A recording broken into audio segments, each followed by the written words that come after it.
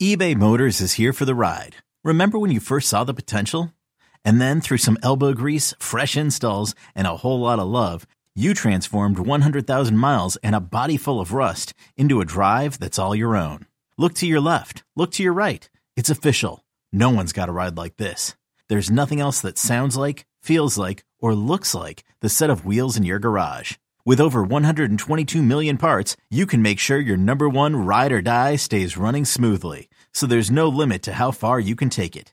Brake kits, turbochargers, engines, exhaust kits, roof racks, LED headlights, bumpers, whatever your baby needs, eBay Motors has it. And with eBay Guaranteed Fit, it's guaranteed to fit your ride the first time, every time, or your money back. Plus at these prices, well, you're burning rubber, not cash. Keep your ride or die alive at ebaymotors.com. Eligible items only. Exclusions apply. You could spend the weekend doing the same old whatever, or you could conquer the weekend in the all-new Hyundai Santa Fe.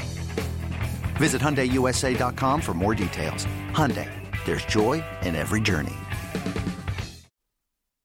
Welcome to the BetQL Daily Boost. I am Lucy Burge of BetQL.com, and I'm joined again and as always by Nick Ashew and Dan Karpuk.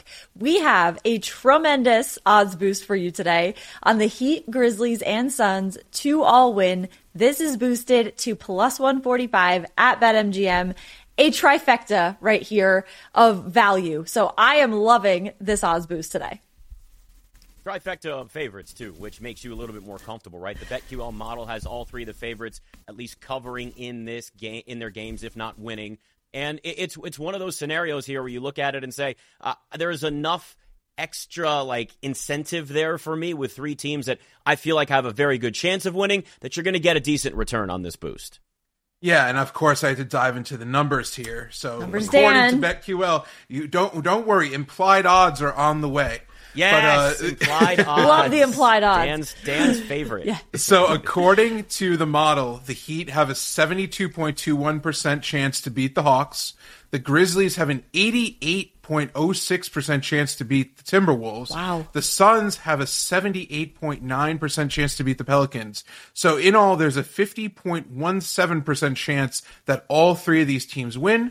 And so per BetQL, so that's minus 101 implied odds. So therefore, you're getting this parlay at plus 145. That's a pretty big bargain according to the model. So you know how I love to go into the numbers and dig into the data here. And so this is just proving that there's a lot of value with this odds boost. Absolutely. Love this, especially at plus money here. Head to BetQL.com/boosts to see all of today's best odds boosts. We also have our favorite bets, as always. Mine, Timberwolves +6 at the Grizzlies. The Timberwolves have covered the spread in 3 of their last 5 games, 2 of their last 3 as the road underdog. They've covered as a 6.5 point spread as the underdog against the Grizzlies in game 1. And I really like them to do it again here. The Timberwolves are also averaging 115.59 points scored per game. The Grizzlies are averaging 115.62 points scored per game. So I think the Timberwolves have every chance in the world to keep this close and cover the spread. If Karl Anthony Towns doesn't have 5 fouls after the first quarter.